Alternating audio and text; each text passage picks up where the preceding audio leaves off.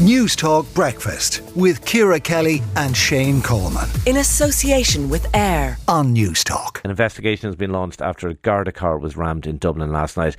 We've been talking about it throughout the programme already.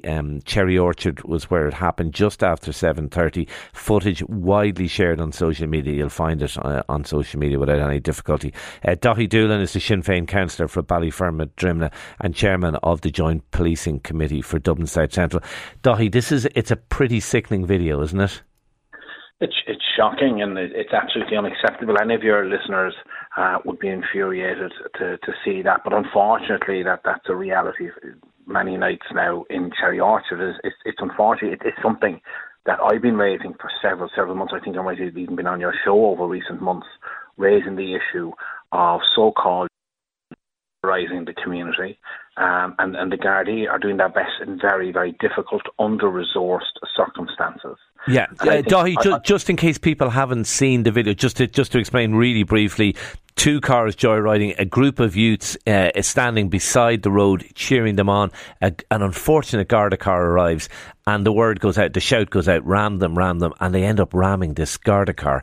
And the Garda car is completely exposed and under-resourced.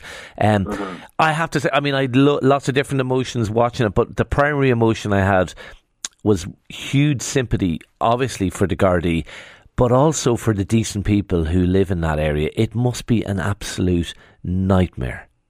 I mean, they're terrorised. I mean, they were on the phone to me long before that video was watched by people. People were ringing me in tears, frustrated. But this is night after night after night. And this is going back weeks and months now. I was up there in January and I witnessed it at first hand and bore the brunt of an attack when I was up there standing with the residents. And I hope that last night and the video that we've seen does land on the desk of the Commissioner, does land on the desk of the Minister. And I hope now that there's a response that we've been calling for months and months. Yeah. It's not rocket science. We need to ensure that the Gardaí are properly resourced. We need extra Gardaí who are visible, accessible, reliable, accountable, and contactable. And properly resourced. And this is an important point. Absolutely resourced. We one Garda car. That Garda car.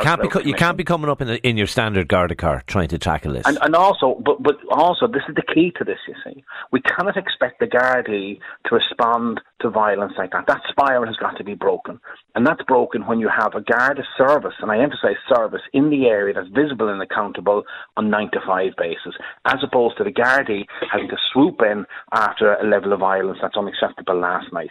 Because it wouldn't be acceptable in Blackrock or Foxrock or in any middle-sized town. That's 10,000 people live in Cherry Orchard. One shop, one bus, no proper Garda station, no proper presence. It wouldn't be accepted. Yeah. So I hope that serves as a wake-up call to Minister Helen McEntee, to the other government ministers, and indeed to the Commissioner Drew Harris, who now realises that what we've been calling for the last few months is the solution, to put in guards that are not just there after the event last night, that don't have to go in with helicopters and vans after the event last night, because that further traumatises the community. Those residents who witnessed the joyriding last night then have to witness a very heavy-handed Garda response, because that's how they operate. But what we want to avoid is that strong presence.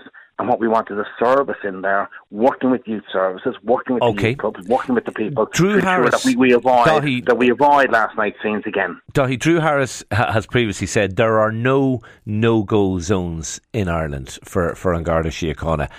I mean, that looked pretty much like to me like a no-go. I think that clearly shows that Drew Harris does not operate in reality.